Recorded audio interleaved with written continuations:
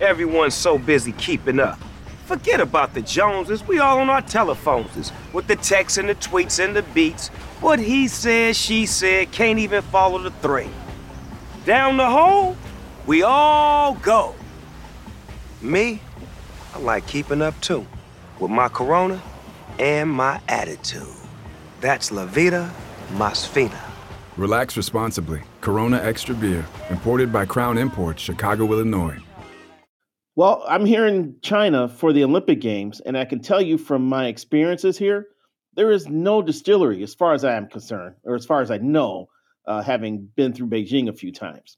So I'm missing 11 Wells Distillery right now, located just outside downtown St. Paul in the Old Hams Brewery. I'm missing my favorite whiskey, which is the Minnesota 13. Barrel-aged whiskey that is stored in bourbon and rye whiskeys. They give it a unique flavor, and it's just wonderful on your palate. So if you are in the United States, or preferably somewhere in Minnesota, or preferably in St. Paul, stop by 11 Wells Distillery. Check out the Minnesota 13. I guarantee you, all the way from China, you won't be disappointed.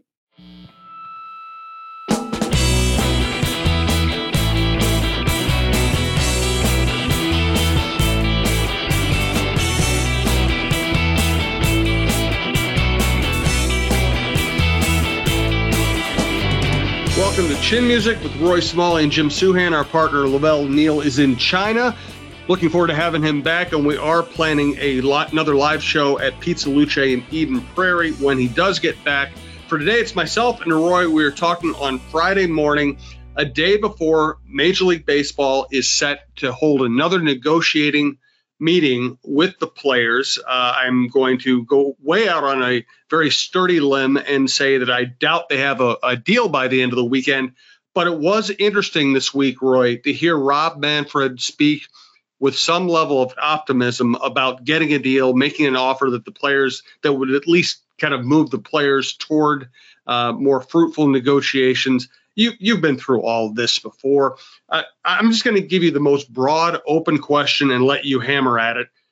You know, when you see and hear what's going on in labor negotiations, knowing what labor relations have been like between these two sides for decades, you know, what comes to mind for you? Where's your head in all of this?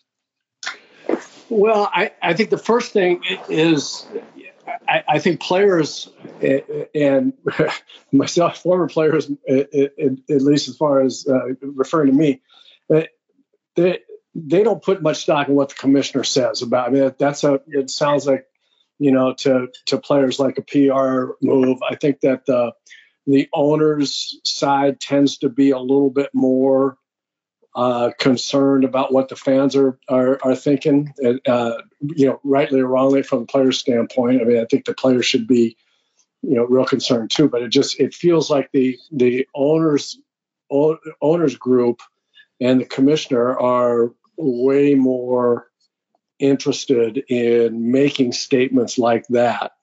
I mean, we're up against, you know, spring training now starting late, and there's a part of me that says Manfred just felt like he needed to say something optimistic. Now, maybe I'm wrong about that, and maybe it actually means something. I think the better news. I mean, is not that Manfred thinks that they're going to make a great proposal. It's just that they're meeting again. I mean, you just have to keep meeting. Just keep, you know, hammering things, and I mean, nothing gets done if you don't meet. So I don't put much stock in what Manfred said, but I'm glad they're meeting. And I also found it really interesting, and I think this is where the commissioner and the owners really get themselves in trouble, is when they try to pass off conflicting ideas. In the same conversation, Manfred's talking about possibly expanding, you know, and you only expand if you know you can go out and find billionaires who are desperate to own teams, and you know that adding teams is going to increase your revenues and increase your negotiation leverage with networks, and you're going to be able to sell tickets in these new places, and that a 31st and 32nd market are going to be just fine. with your business model, and at the same time saying basically that running a major league franchise is less profitable than just putting your money in stocks. In other words, it's just this charity that they happen to engage in, and that's the thing. I talked to a couple fans this week who said, "Oh, it's just billionaires fighting with millionaires. Why should I care?" I said, "Well, I understand not wanting to really invest too heavily in one side or the other, but as I told Brandon earlier this week on my show, Blocked and Muted, there's not a little difference between billionaires and millionaires. A millionaire can blow it in one day, one big bad investment, 1 year of stupid spending, some bad luck can ruin a millionaire. The billionaires are going to be fine no matter what." Yeah, it's hard to mess up $1 billion. That's really, really hard to mess up. But not sure if not saying that I know that every owner is a billionaire, but I am of kind of two minds about them. And there are 2 points to make about that. The first point is, 3 points. First point is Manfred's statement was dumb. I mean, that's just a dumbass thing to say. And for the most part, not necessarily true, or true to enough significance that you ought to say it. It was just a dumbass thing to say. Secondly, though, the corollary to his point is that you don't have that money if you're an owner. You have it when, excuse me, you've got somebody that's willing to fork over, however much, $1 billion. I mean, to buy your team from you. So the fact that on paper the valuation of their clubs, they've made if they sell, they've made boatloads of money. That doesn't make your payroll next year. That's not money that they can use. That's equity in the deal. It's kind of like owning, about watching your stock portfolio go up, and we all tend to book our gains, right? We say, okay, great. I'm X amount. I have X amount more money now on my net worth, and then the market corrects 25% and is wait a minute, where'd that go? So I'm not saying that. I mean, that's the one thing about Major League Baseball franchises. It very much unlike the stock market. For example, other things that you can own in the public markets. It's tougher to devalue the clubs once they start going up in value.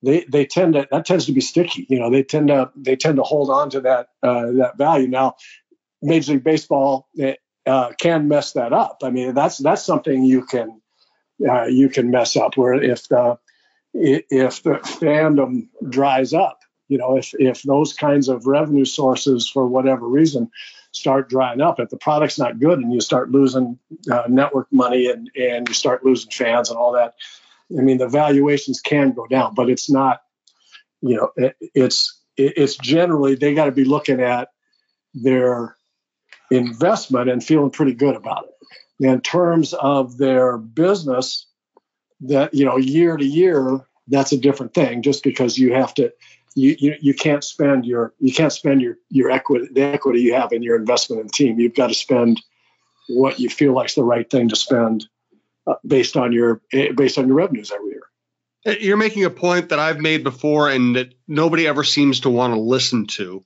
which is that, listen, I'm not expressing some form of sympathy for billionaires when I point out that if you're valued as a billionaire, it doesn't mean when you go to the ATM, it says, hey, you have $1 billion in cash sitting right here and you can take out whatever amount you want. I mean, being a billionaire generally means you are worth $1 billion, not that you have $1 billion on hand. Again, I'm not trying to make it sound like it's a bad deal to be a billionaire or I feel sorry for billionaires. It's not the same thing as me being a thousandaire. I can spend my $1,000. The billionaire is worth $1 billion in large part because of the money and the value that is invested in the things they own or they are involved in. It's not exactly the same thing. Well, that's exactly right. And so people can say, well, they've got all this money built up, in equity. They ought to spend that, which, as a matter of fact, they can't spend because they don't have it. They don't have it on hand. Just as you said, it's a theoretical number that probably has some basis in reality for what they could get for the club if they sold it. But to your earlier point, the one thing about that valuation and what I was saying earlier about how valuations can go down, if all of a sudden, regardless of how big baseball is in terms of the fans and networks, and no matter how well they're doing, if the filter is pretty narrow for people that can step up and pay what everybody says the value of the club is, right? I mean, it's not like there's a billionaire just waiting to buy the club here from the Pohlads, or that there's a billionaire waiting to buy the club from anybody else, or is there's a billionaire speaking of expansion. Maybe pick a city and say, okay, who's gonna own that one? I mean, it's a narrow filter, and so that's another way the valuation could go down, and it's another reason why owners are, regardless of how wealthy they are, if they're ultimately, they don't want the express value of their franchise to go down. And if all of a sudden the potential buyers dry up, that value is going down. If they really wanted to sell, then it is like the stock market. Then it's like if there's more sellers than buyers, and in this case, there's one seller and no buyers, that seller's, it's going to go down in price until a buyer says, okay, it's worth that to me. So those things are disparate deals and are distinct deals with the equity in the club and the revenue, year to year that your club makes and spends on players and all the other expenses. And owners are going to want to maintain what they believe is a semblance of business stability in order to keep that value up, right? I mean, if people could say, they should just run this business at a loss, because at a big loss, because someone will always buy it. If you don't want to, after a while, you just sell it for all that money.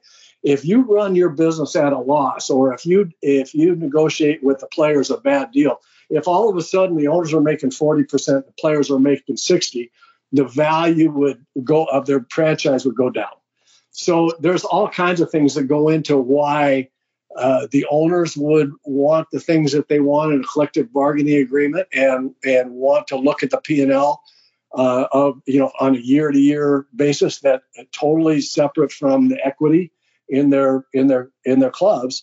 And there's all kinds of reasons, good reasons, why the players want what the players want. So, these negotiations, that is billionaires versus millionaires, but there are real issues involved on both sides.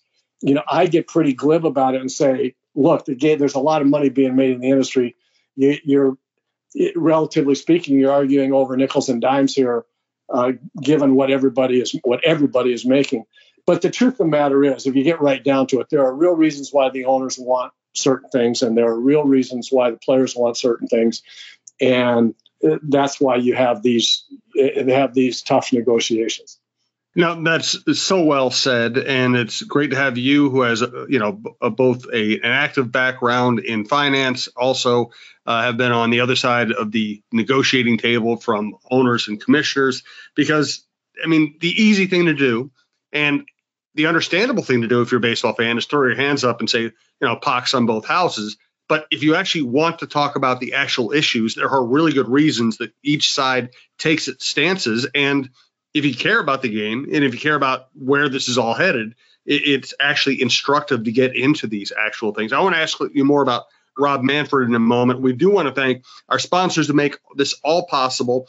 Let's start with a company that does such important work in Minnesota and elsewhere, Memorial Blood Centers. Black blood matters. That's right. Local Memorial Blood Centers is calling for members of our Black communities to step up and help hospital patients fighting sickle cell disease. For some patients who need frequent blood transfusions, it's critical to find donors with similar blood characteristics and ethnicity. Give blood and help people in need.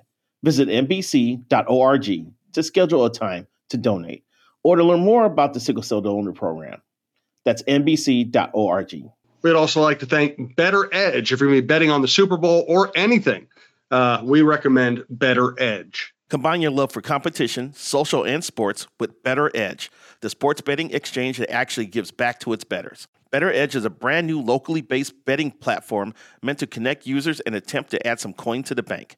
Completely legal and 100% fun, compete against friends, sports insiders, and yourself with Better Edge in a number of different sports and event competitions. In fact, you can follow me. My username is Sonny Everett on this platform to see what my picks are. Use code CHIN for a free $10 when you sign up by visiting betteredge.com. That's BETTOR edge.com. And again, we'd like to welcome one of our newer sponsors to TalkNorth.com, a friend of the program, a friend of Lavelle Neal III, Perfect Ash. Unfortunately, since I'm in China for the Olympics, there is not a cigar lounge available at the hotel I'm staying at. If there was, I'd be enjoying a fine cigar purchased from the Perfect Ash, located in Invergrove Heights, next to the Anytime Fitness and near the Invergrove Brewery. The Perfect Ash is under new ownership, and they have increased their humidor capacity by 40%, and they have many brands of cigars. In fact, over 340 different brands and styles of cigars in this humidor right now. My personal favorite is a Double Chateau Maduro, manufactured by Arturo Fuente. So check it out. If you swing by the Ash, just don't buy them all up, and make sure there's one for me when I return from China. But check out the Perfect Ash. Under new ownership, great atmosphere, great place to sit and have a conversation with like-minded individuals and watch your favorite sporting event on television. Check out the Perfect Ash.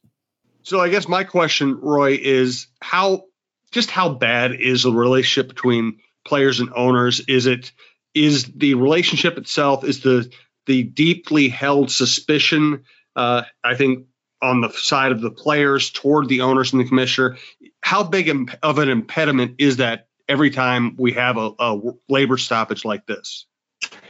That's a really interesting question, and one that I'm not sure I know the answer to in the current environment.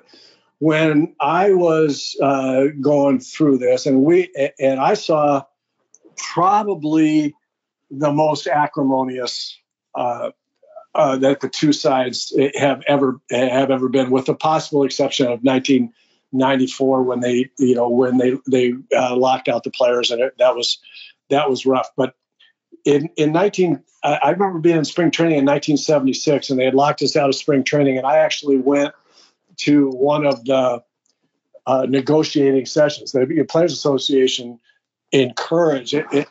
Marvin Miller was there, and Don Fear, as before. Marvin was still there. They had the players union, and he and Don Fear wanted as many players to listen to what the negotiations were actually about as possible.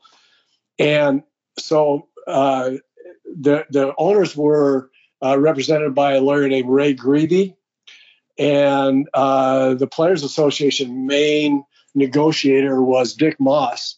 Of course Marvin, but Dick Moss was kind of the face against Ray Greeby.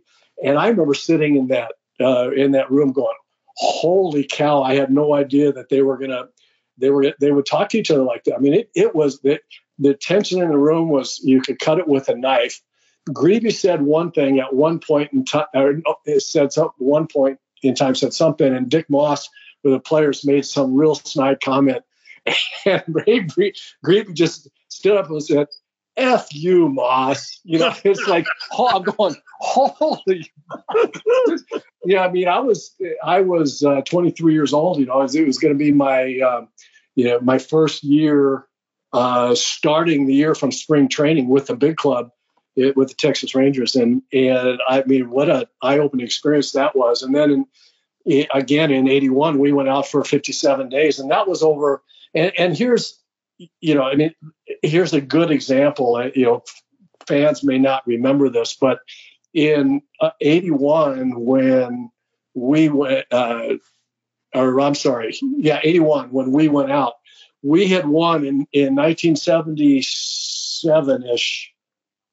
Curt Flood won his suit against the Major League Baseball contract for the reserve clause, right? And so when the reserve clause was a thing in all uniform contracts, that was real ambiguous. It said, here's your contract, and the next year, if you don't come to agreement, then with the club, then you're renewed basically at the same price as your contract called for the year before.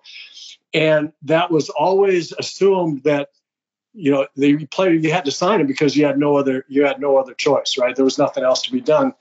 And Curt Flood, basically on behalf of the Players Association and himself, I mean, it was just a courageous deal. I mean, he said, no, that's not what it means. It means if I play the next year on last year's contract, that means after that year of servitude is over, I'm a free agent.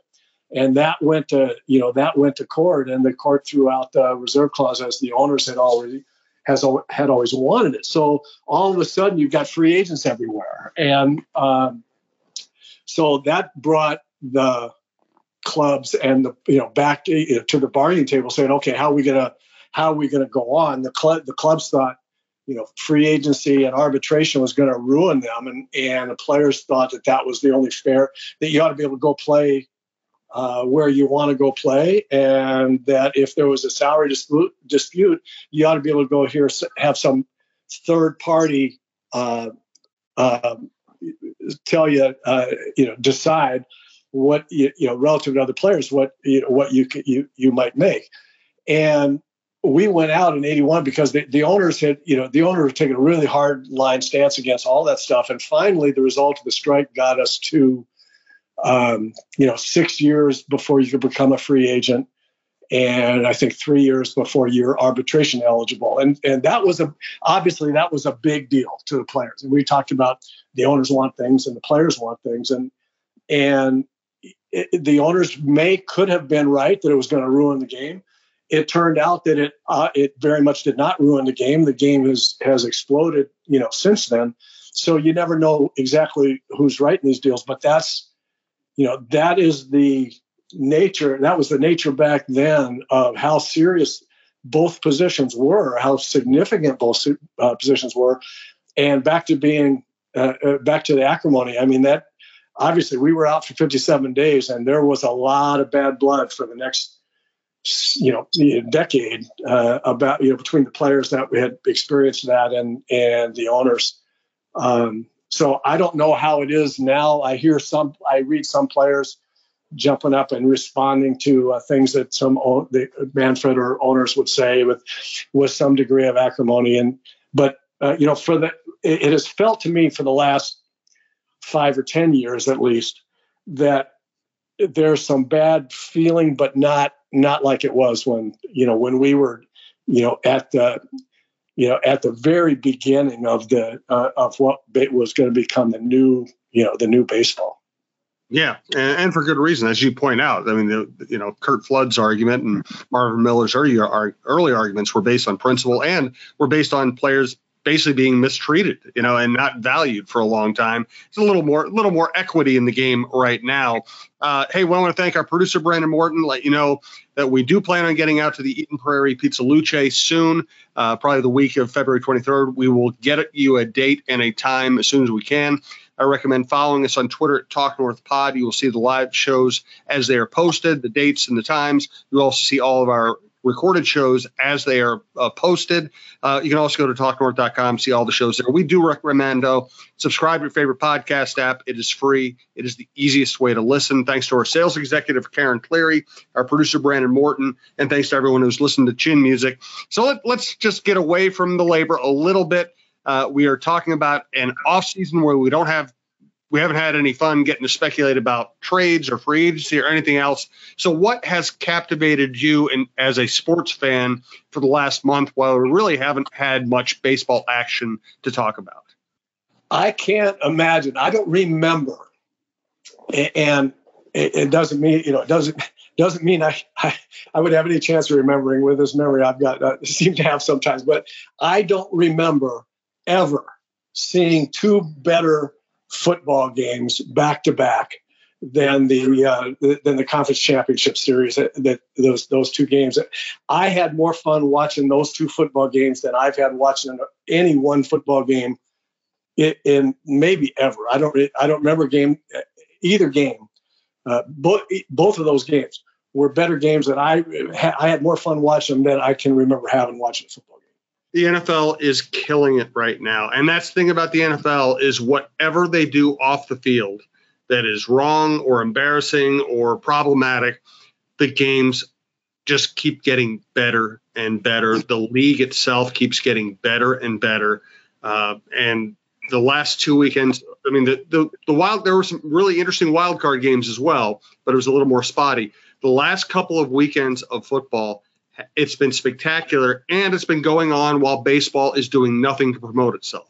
Yeah, it's, I mean, it just brings to mind something that when you say that, NFL is, doing all the right things, at least for putting product on the field. And for all the scoffing and all the negatives there is about their trying to get parity in the league and sharing all the revenue. Now speaking of, baseball negotiations, the NFL, they just share all the revenue, right? And in the interest of trying to get as much equity across the board as possible. And you look at the quarterbacks now, the young quarterbacks that have shown up in different places and what teams are able to do to support those quarterbacks. And you get games, like this. And then you look at baseball and you say, well, it's never going to be like football as long as LA and New York and Boston and Chicago can make the money that they make and not share it, the local TV and radio revenue and the like, and not sharing of that with the Twins or with anybody else. And I know they're, Tampa Bay, blah, blah, blah. They've shown that they can win, with a small payroll and all that kind of stuff. But it's not like the excitement of that the NFL has shown us. So I'm not sure if that's directly attributable to that revenue sharing the NFL does. It sure seems like it. And if it's the case, baseball might have to rethink that a little bit. Yeah, I agree with you. And I think there are two great reasons for the NFL parity. Number one is there is revenue parity. The Green Bay Packers can spend as much as the New York Giants. So it really comes down to how good your front office is and how good your coaching staff is and whether you are good or lucky enough to pick the right quarterback. The interesting thing here, Roy, is that baseball has a great record of having a bunch of different teams rising up and making it to the World Series. You do see Tampa. You do see the Anaheim Angels back when they weren't spending all that money. You did see the Minnesota Twins when they're in their heyday. The Braves, you see all these different teams that rise up and have that magic season, get to the World Series. The difference is that baseball, because of the revenue disparities, encourages lower revenue teams to completely shut down at times and not try to compete. Whereas in the NFL, you feel like you're always one coach or one draft or one quarterback away from having a chance. In baseball, it's like the old Andy McPhail line. Well, given the way the revenue disparities, you either want to be taking a shot at winning it all or you want to be completely rebuilding. In the NFL, you're encouraged to at least give it a shot every year. Yeah, that's absolutely true. And with the revenue parity, what that does, what you're saying, and I'll just add a corollary to it, it puts the emphasis on the front offices being really good at their jobs, right? So in the baseball system, and Andy McPhail can be really good at his job, one particular year or two particular years, but you're really saying, hey, we want you to be as talented as everybody else in the league, all the other front offices, but you've got, one arm tied behind your back. And with that other arm, we want you to be as good as everybody else or better, right? And so you can do that every once in a while as good general managers and presidents of ball clubs and owners, have shown. But it's not going to happen as often. And the product in the meantime, during the course of the season, is not going to be nearly as good and nearly as exciting games over an expansive time as it is in the NFL. I mean, so yeah, I mean, anybody can beat anybody in the NFL. Anybody's one quarterback or one piece away from from getting getting into the playoffs and being successful at it. And that's been I'll just say it's been really fun to watch the NFL for that this year for that reason. No doubt about it. Let's get a final thought from Roy on any topic he likes. Once again, thank you to Memorial Blood Centers. Thank you to Better Edge. If you're going to bet on the Super Bowl, we recommend Better Edge. Thanks to Pizza Luce and Perfect Ash. If you're a cigar smoker, Lavelle highly recommends Perfect Ash. I don't happen to smoke cigars, but I trust Lavelle's judgment in that category. Thanks again, our producer, Brandon Morton. And once again, thank you for listening to Chin Music. Thank you for listening to TalkNorth.com. All right, Roy, send us out with a final thought. Well, I'm just hoping. I mean, thoughts are all around spring training getting started, right? Thoughts are all about, the collective bargaining agreement getting done. I've never thought that lockouts were, accomplish anything, and I'm hoping that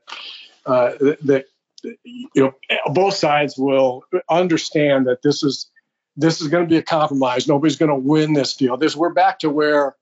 A little bit to where we were before in the tougher negotiation when both sides really wanted a big win. And I understand, as I said before, I understand the issues. Everybody's got really good, significant things that they want, but they have to understand in the final analysis, if they're going to play baseball this year, nobody's going to feel like they won. They're going to have to, I hope they in their starting getting toward the front of their minds, they're starting to understand and deal with that. Good stuff from Roy. Once again, thank you for listening. We'll be back next week, and I hope we have some real baseball to talk about.